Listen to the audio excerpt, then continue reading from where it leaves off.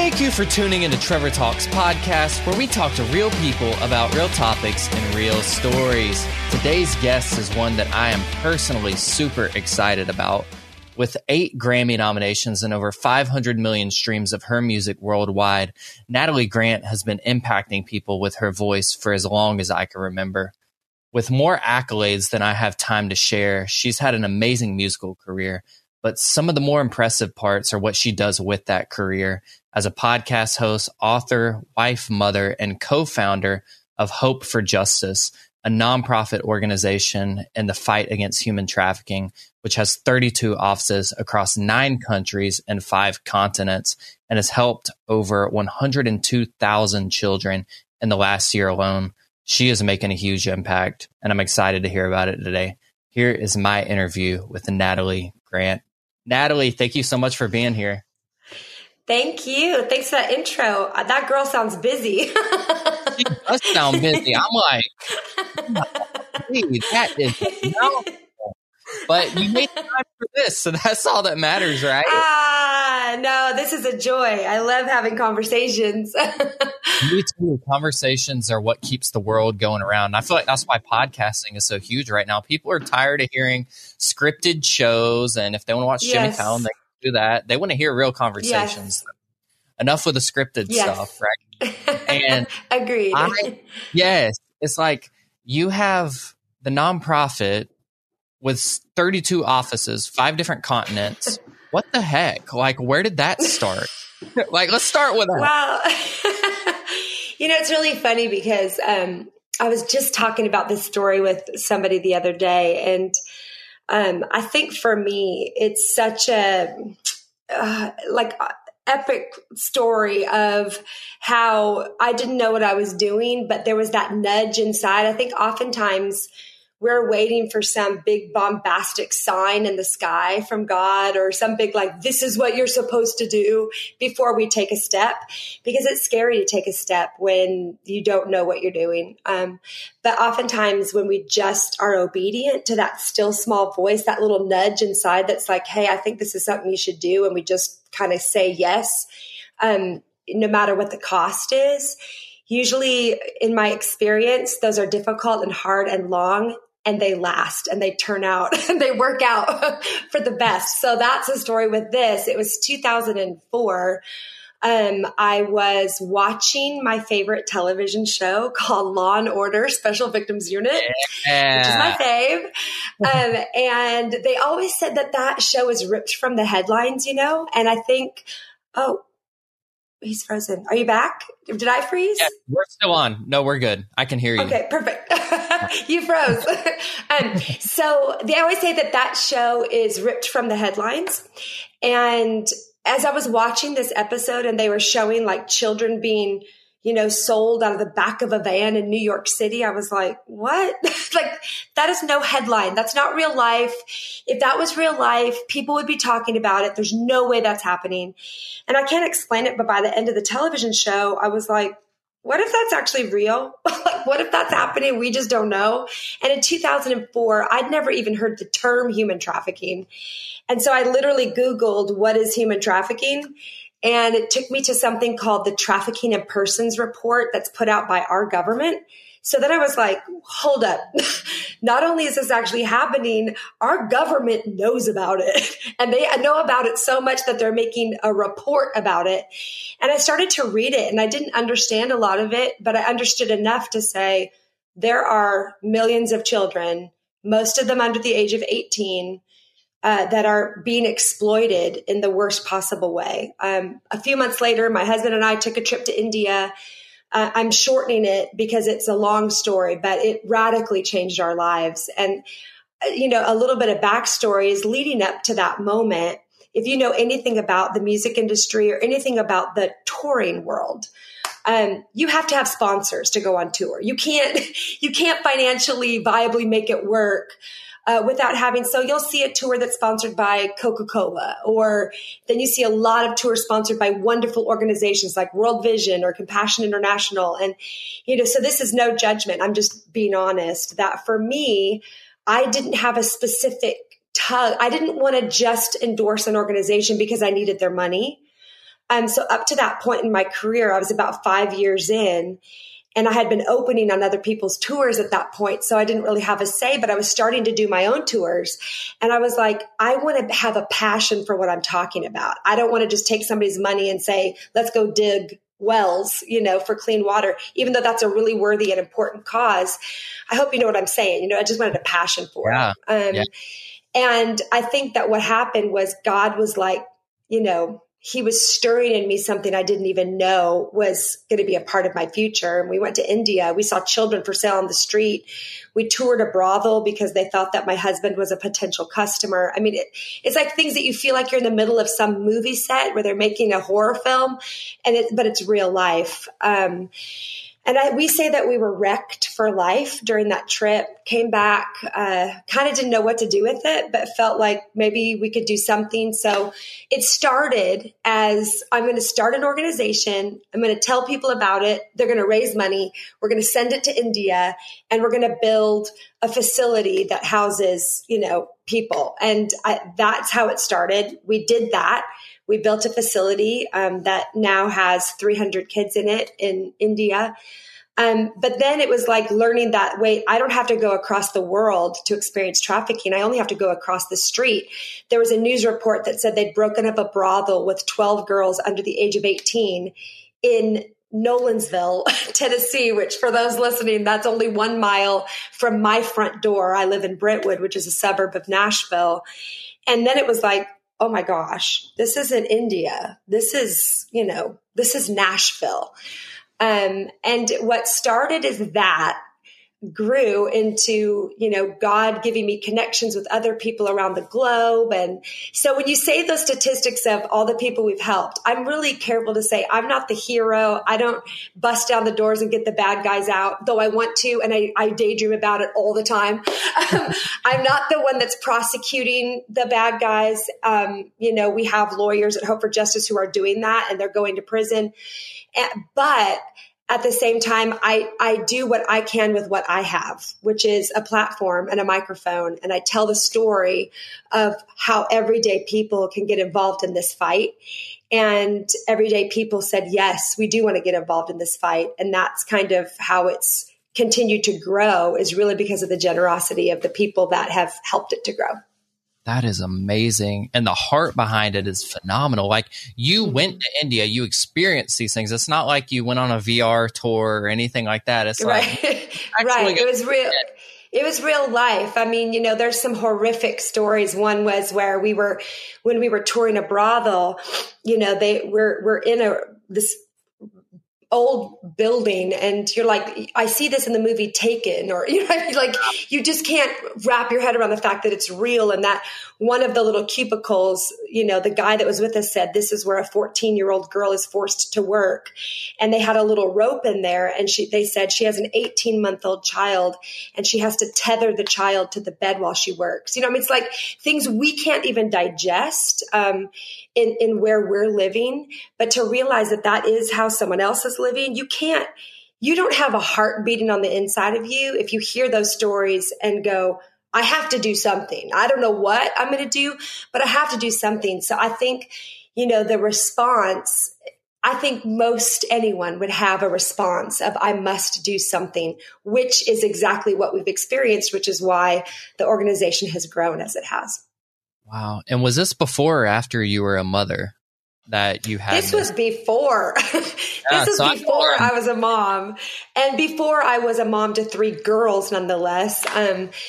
This was before we were parents. But then once we became parents, I think that the passion only grew. And also, so did the understanding of the problem at that point, where you're like, wait a second, these are now kids in neighborhoods in America. This is happening in every country on the globe. Like, this is not just in India or a Thailand or somewhere in Africa. This is everywhere.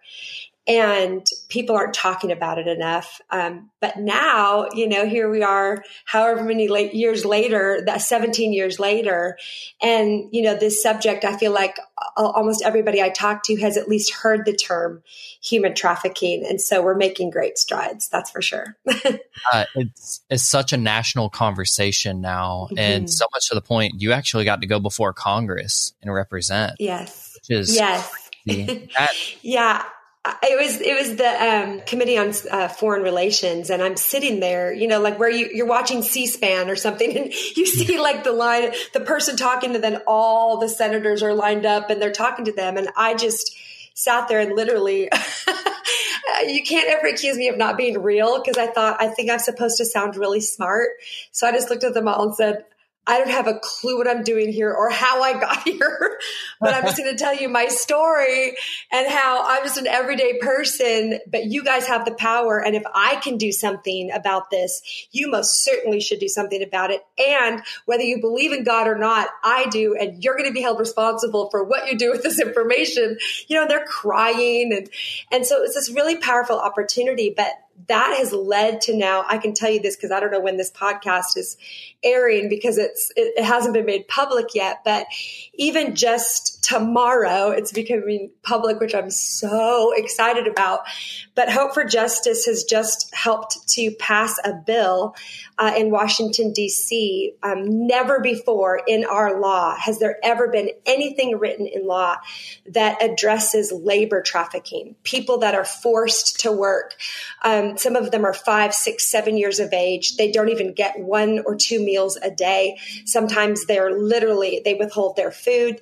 They don't get paid for the work that they do, and they're forced to do it. And a lot of businesses all around America get their products from these places, not even realizing.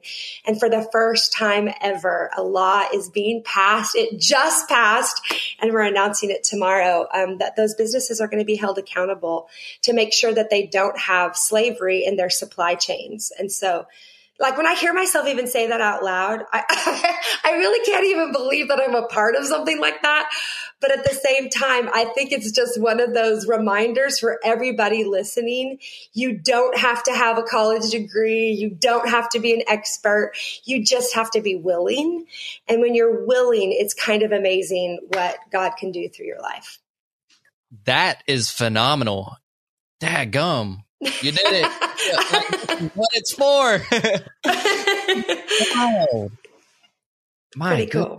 Now, with all of this, it just drives me into I want to hear the story behind Natalie Grant now. We've heard about the nonprofit. We haven't even talked about the new book. We'll get to that.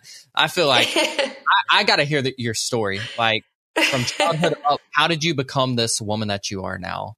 The mother, the wife, goodness. All of it.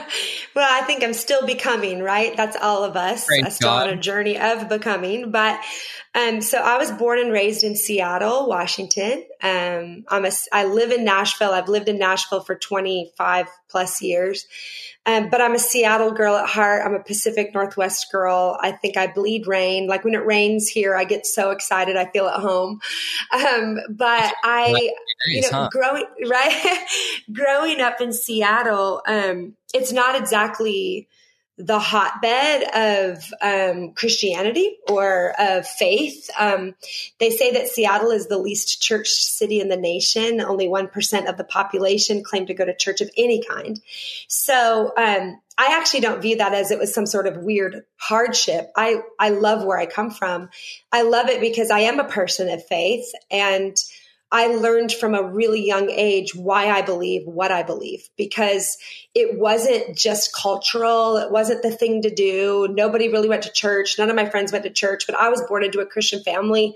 My grandfather was a church planner and was held revival meetings, and he did that for over 50 years. So it was in my heritage, but growing up in Seattle, it just wasn't a cultural thing.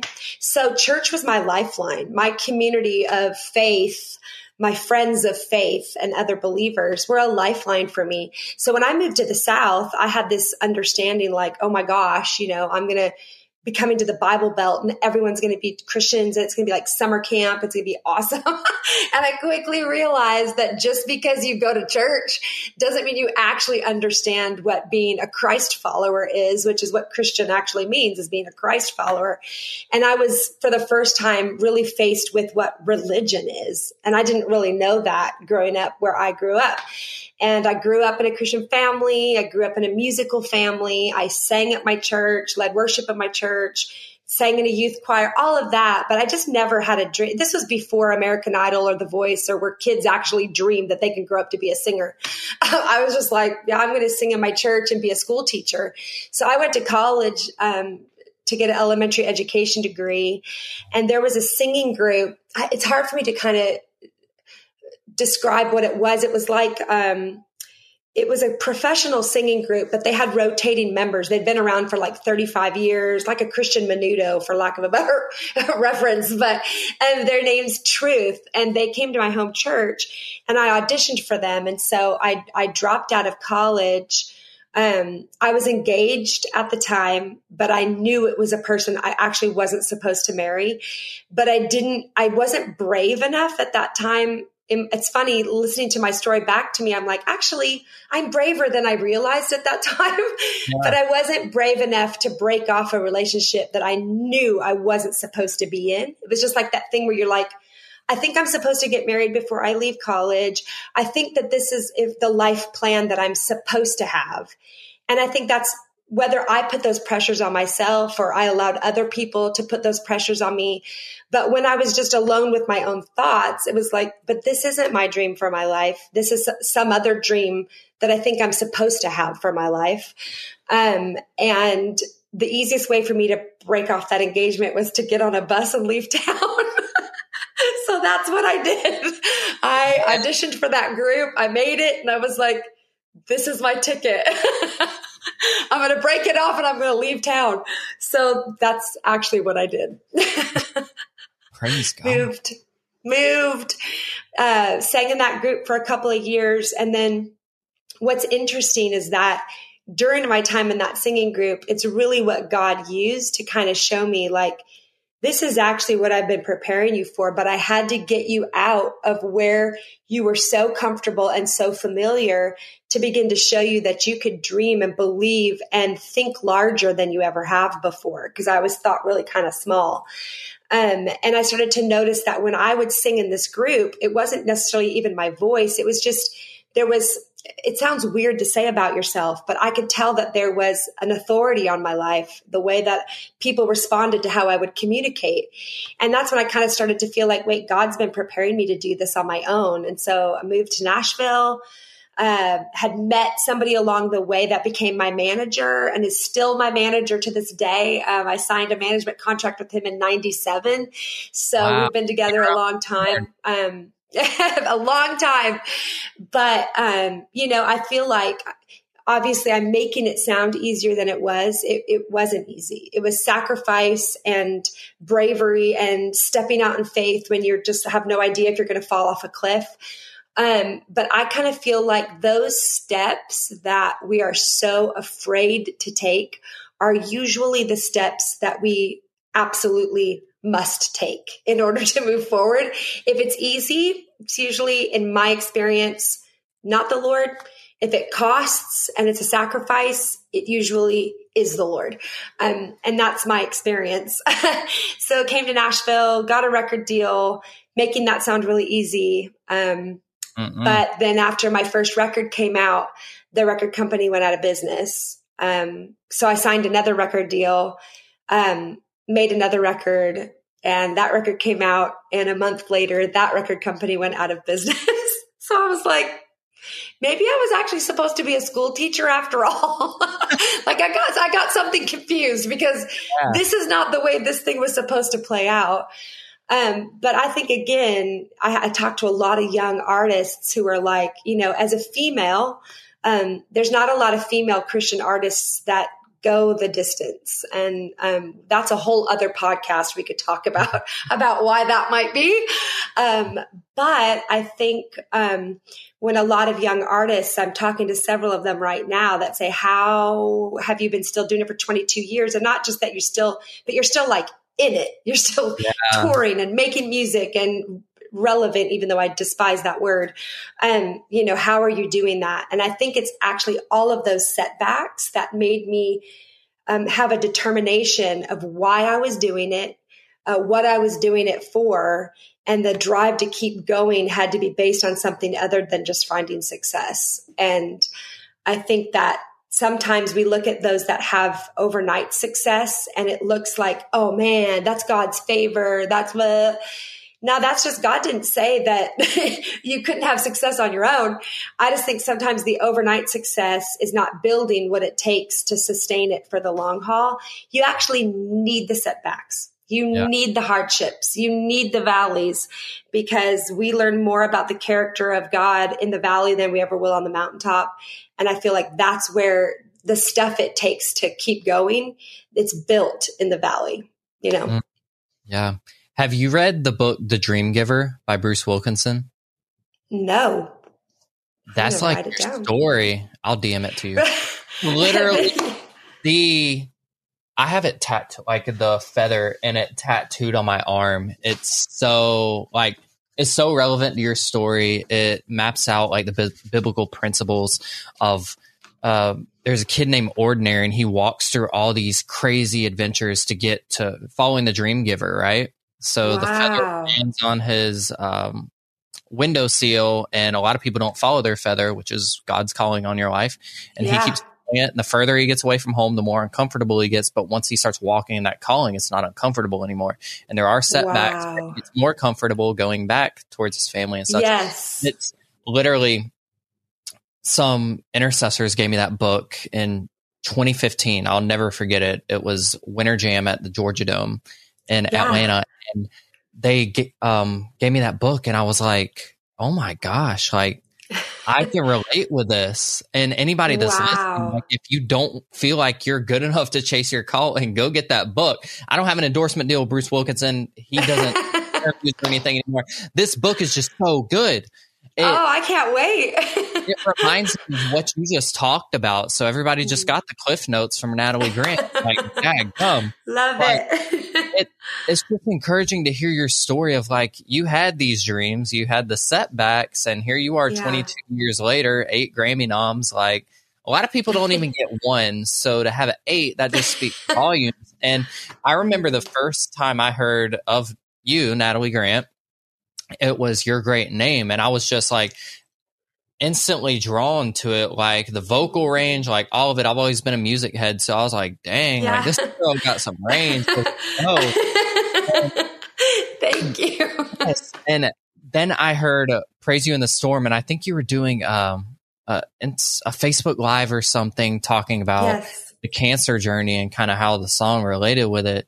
And a lot of people have gone through these journeys of like, dang, I might die. Like, or I'm going to die, but I might die tomorrow.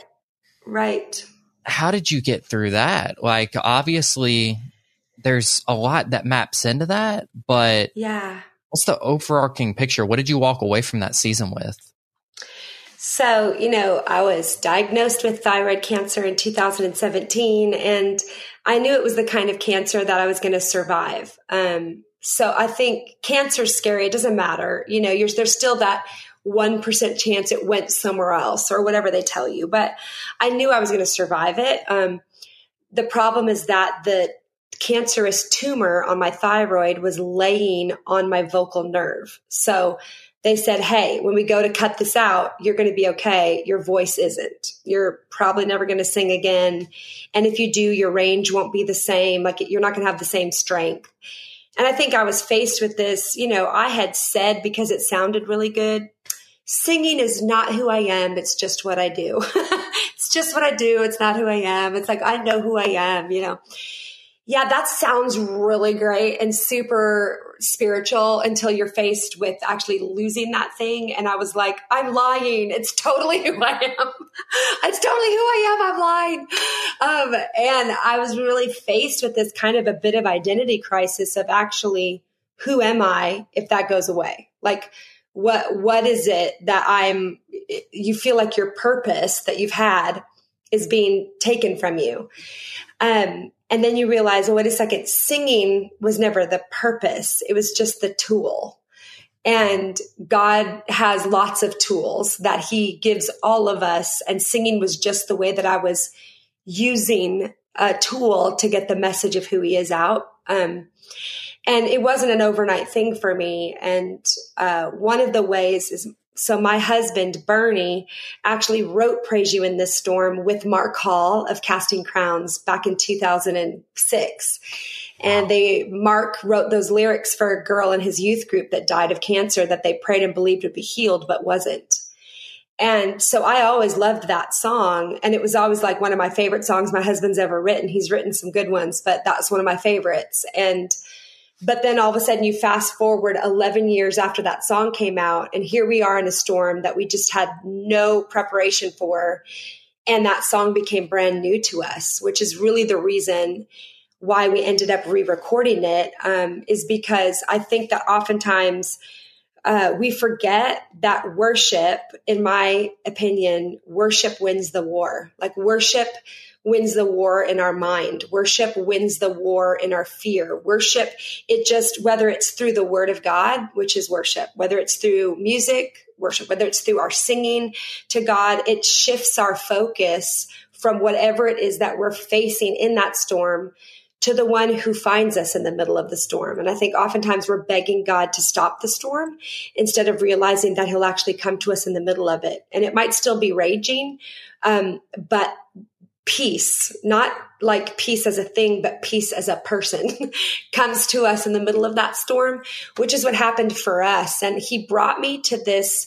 It's funny because my voice is stronger than it ever has been after that surgery. So obviously God did a miracle in my voice, but I don't really view that as the miracle. I know that it's a miracle that my voice is okay and it's stronger and more, my range is greater. It's like it's the opposite of everything that they said would happen. So I understand that's a miracle, but honestly, I view that more as a blessing, like a gift. He didn't have to do that, but he did. So it's a gift that he gave me. Which I think is why I'm have more passion to do it for him than ever before. But I feel like the miracle was that before I ever knew what the outcome would be, he brought me to a place where I could sincerely say that my outcome doesn't determine his goodness, that he's still good and still faithful, even if I don't get the answer that I want, even if I don't get the outcome I want, that God is still good, that my outcome, my circumstances, none of that actually changes who God is. And getting to that place in your faith, it kind of brings a settling. 1 Peter 5:10 says, the God of all grace, after you have suffered a while, will strengthen, perfect, establish, and settle you. And I felt like it was that scripture coming to life in my own circumstance of a settling in the midst of difficulty that is supernatural. And I really kind of feel like that was actually the greatest miracle from that story for me. Wow. That's something. And now I know we need to get Bernie on next just because he's the songwriter. Jeez. He is. He's incredible. He's an incredible songwriter. I mean, if I just gave you if you know Thy Will by Hillary Scott, or, I'm like, Tell Your Heart to Beat Again by Danny Gokiam. He's an unbelievable songwriter. He's actually the better musician in the family. We just had Danny on and talked about that song in particular. His first wife, Sophia, everything that happened with her. And wow, just all of these songs, I didn't know Praise You in the Storm was about the girl in Mark's youth group that died of cancer. And these songs have so much purpose and meaning behind them. And yes, it's just phenomenal. I could go on all day, but I know we got to wrap up. I want to touch on your new book that you wrote with your friend Charlotte and kind of the podcast. Dare to Be. Where did all this start for you? This is awesome. It's funny because I kind of feel like without even having to go into the content of the book, I've told you the book because it's the story. It's how I've lived. You know what I mean? I think that there's no just manual of how to step out and you just do it, right? There's no like, if you just follow these 3 steps, then this is how to find success. Now just learn the word of God, believe it even when you don't feel it. Step out in faith when it doesn't make sense. When it doesn't make sense, it's usually God. But you have that tug, but it doesn't make sense, usually God. Costs you something, always God. And then somehow he works it together for our good and for his glory. My friend Charlotte Gamble is my favorite Bible teacher. She's from England. We met at a women's conference back in 2005. It was a time in my life that I was a bit I was burned out. I was a little bit disenfranchised with, all sorts of things, how business in the church, like I was at my own crossroads of, oh my gosh, I'm selling Jesus on a t-shirt. Like what is happening? And you just kind of come to that, like, along in my journey, my husband and I were told we couldn't conceive kids. It was just one of those moments in life where it just felt really crappy. Sorry for lack of a better word. And I meet this girl that I've never met before.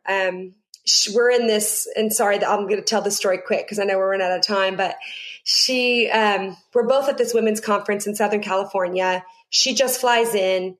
She's sitting in the service that I'm about to sing in. And the lady leans up that's running the conference and says, "Hey, I know you just flew in, but will you take the offering?" And Charlotte's like, "Oh, okay, I'm jet lagged, but okay." She goes, "And while you're up there, will you introduce the singer?" And she's like, "Who's the singer? We don't even have Christian music in England." This was 2005, outside of Delirious. And she was like, "Here's the bio, just read it out." Well, before that happened, while there's the worship happening in the event, Charlotte hears a male voice, literally, that says, "Turn around. In the back of the room, there's a girl in an orange sweater and jeans, and she has to do with your destiny."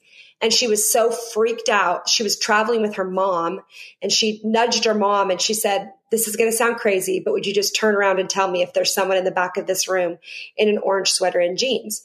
And her mom goes, "Yeah, why? How did you know that?" She was like, "Don't ask."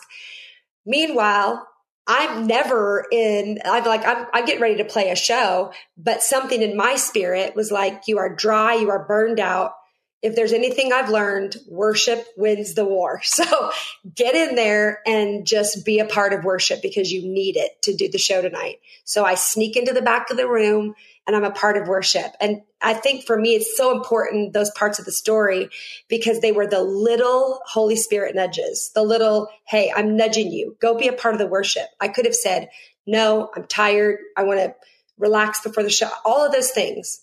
But I said yes. She could have been like, "I don't even know what that was. I'm ignoring it." But she didn't. We both kind of followed those nudges. And when she goes up to introduce, she's reading this bio, blah, blah, kind of like you said a bio. And she's like, "Please welcome Natalie Grant." And the girl in the orange sweater and jeans starts to walk up. And she started to prophesy over my life. She'd never met me, didn't know anything that I was walking through, but spoke to every wound that I was going through at that time and spoke such life over me from the word of God. I start to cry and we hug, and she's like, "Hi, I'm Charlotte." I'm like, "Hi, I'm Natalie." And that started a friendship that is still going to this day. And it was about 5 years into our friendship. We were like, God probably did not go to all that trouble so that we could go on vacations together. And we decided to put our ministries together, and it makes no sense. She lives across the ocean in another country. She's a Bible teacher. I'm a singer, but somehow we thought, what would happen if we dared to put these together and birthed out of real friendship and out of miracle? What would happen if we dared other women to believe that they are who God says that they are? They find their identity in Christ. If they just take God at his word, if they dared to believe that, how would that change everything? And now, we've had thousands upon thousands of women, make first-time decisions to follow Christ. We've given away almost $1 million to women in need. It's just been incredible, but it started with saying yes in those little small steps. And I oftentimes think that that's the part people miss, because they're looking for the big, they're looking for the payoff of the dream they have, instead of realizing that it's the little steps along the way that actually take them there. And that's really what the book is all about. That is amazing. Girl, you've just got a lot going on. You obviously you're going to have a music video with you playing Rambo going into all of these problems and such. And right. In my mind, I do. You're going to have more books coming, podcast episodes, music. That's just phenomenal. Like, I learned so much about you myself today, and I'm like, oh, I got to go do something. Like, time. But anybody can do. That's the thing. It's not. I feel like in closing, that's what I want to say, because I realize that when you get on these podcasts and you tell your story, sometimes a story can sound so big. It can sound so, because you're getting the big highlights, you know. Sometimes it can sound so big that it's like, oh my gosh, that's incredible for her. That's intimidating for me. Like, I don't really know. Like, wow, I better up my game. That's not the point of it. The point of it is anybody and everybody has a call of God in their life. We are all carrying something. And some of it may be for a public platform and some of it might be private, but all of it is going to impact the kingdom of God. All of it's going to impact the world for his glory when we step in and take the risk, no matter how small the step or insignificant it seems, but we choose to take that step. All of us carry an authority given to us by God to change the world for his glory. So, you know, don't be overwhelmed because the story sounds big. Yeah. He's writing your story in a very individual and unique way. It all happens when we dare to be. Jeez. Right. This was a breath of fresh air. So thank you so much for taking time. Thank you for having me. Thank you for having me, and bless you with your podcast and all that you're doing. See, you are using what you have and what you can give to tell people stories, to encourage others. We're all a part of the same thing, using our giftings to do it. So thank you for doing what you do. While I go cry in this corner, everybody that's listening, go check out the links in our description below for Dare to Be, Natalie's Spotify, everything of such. We're going to put the link in the description as well for your nonprofit if people feel led to give or anything like that. Thank you so much for everybody that just tunes in week after week. It's just phenomenal to get to share these stories with you guys. And I'm blown away from this interview. So thank you to New Release Today for making this episode happen. And we'll talk to you guys next week. No matter what you're going through, you are not alone. Sis, if you've experienced pain in your father-daughter relationship, I want you to know that you are loved and seen. I'm Kia Stevens, host of the Hope for Women with Father Wounds podcast, and I created my show to help you exchange your father wounds for the love of God the Father. Join me for encouragement, wisdom, and scripture. Just search Hope for Women with Father Wounds on lifeaudio.com or wherever you get your podcast.